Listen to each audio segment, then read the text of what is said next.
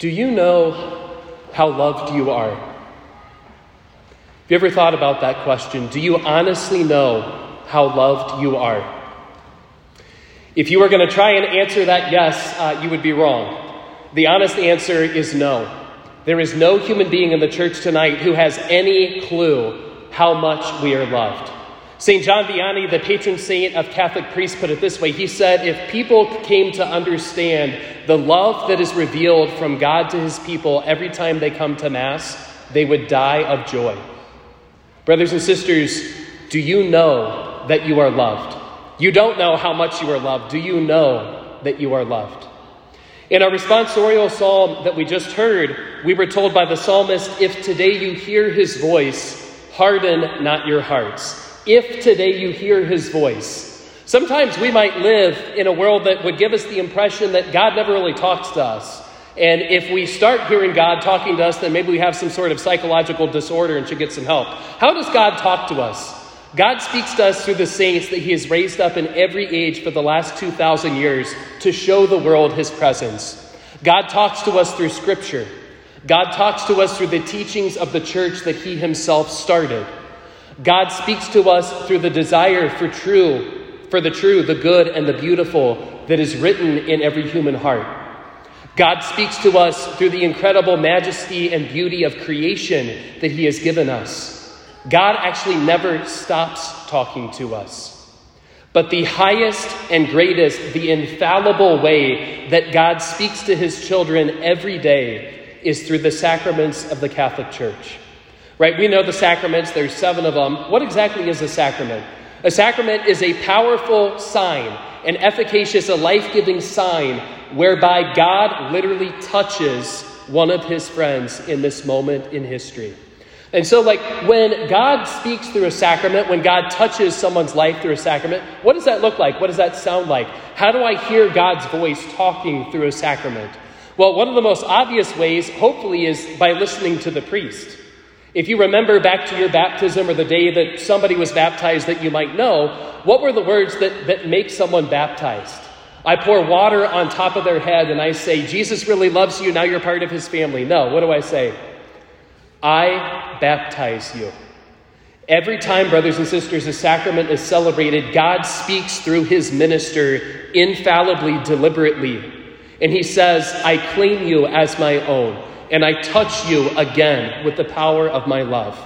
Every time we walk into the sacrament of reconciliation and you shock Father Luke with whatever it was that you said in the sacrament, we were picking up the pieces and I absolve your sins. What's the prayer that forgives sins? It's not God forgives you of your sins, now go in peace. I absolve you.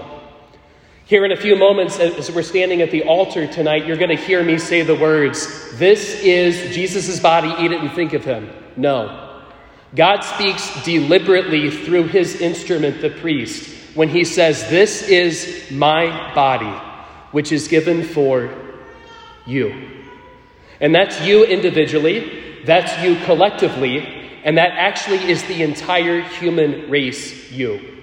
You see, God is a merciful God, God is a loving God, and God holds nothing back in emptying the floodgates of his love and his mercy upon this world.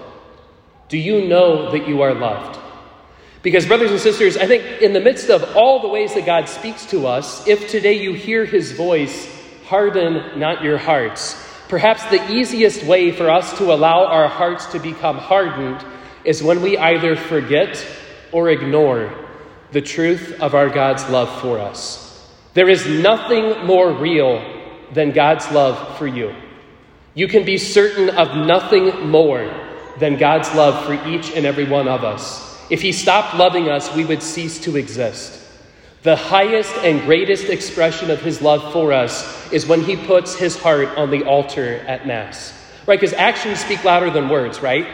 Hopefully we would agree with that. And so God saying, I love you, and then God showing us, I love you, by putting how much of his heart is on the altar when we come to Mass? I mean, he's got a lot of Masses that he showed up at today all over the world.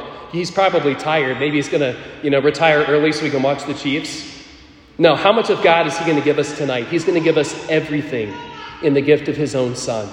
He's going to put all of his heart on the altar, as if to say, here is all of me. This is all that I have to give to you.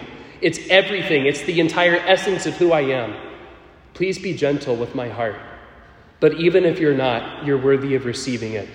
Even if you're totally oblivious to the fact that this is my heart, I still lay it down and offer it to you. Brothers and sisters, there is nothing more real in our world than the power of our God's love for each of his sons and daughters.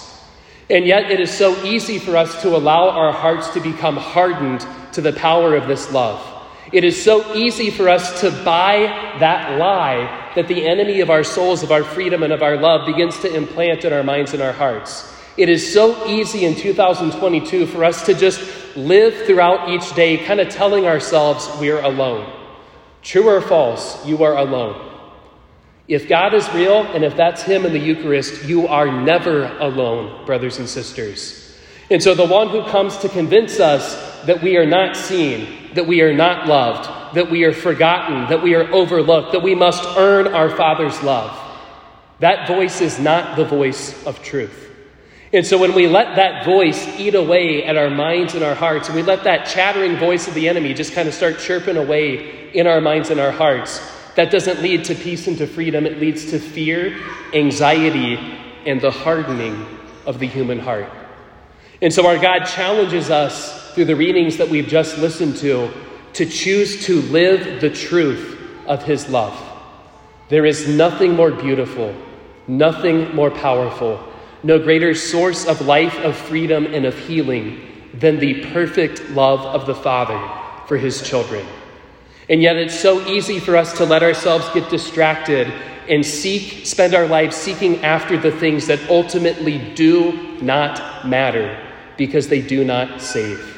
And so we pray for the grace in this Mass to be increasingly aware of the fact that we are seen and loved and fought for and held by a good Father who desires to lavish the graces and blessings of his kingdom upon his children. Brothers and sisters, where is it in your life that you choose to live in fear and anxiety? Because wherever fear and anxiety begin to present themselves in your mind and heart, I could point to that space in you and could say that is where you choose against the truth of the Father's love. Maybe it's a place of woundedness. Maybe it's a place of suffering. Maybe it's consistently telling yourself the lie that I have to earn love, that I am not seen, that I'm forgotten, that I'm overlooked, that God never knew me, maybe. Brothers and sisters, that's not true. And so our God challenges us in a special way at this Mass to choose to live in the truth of his love.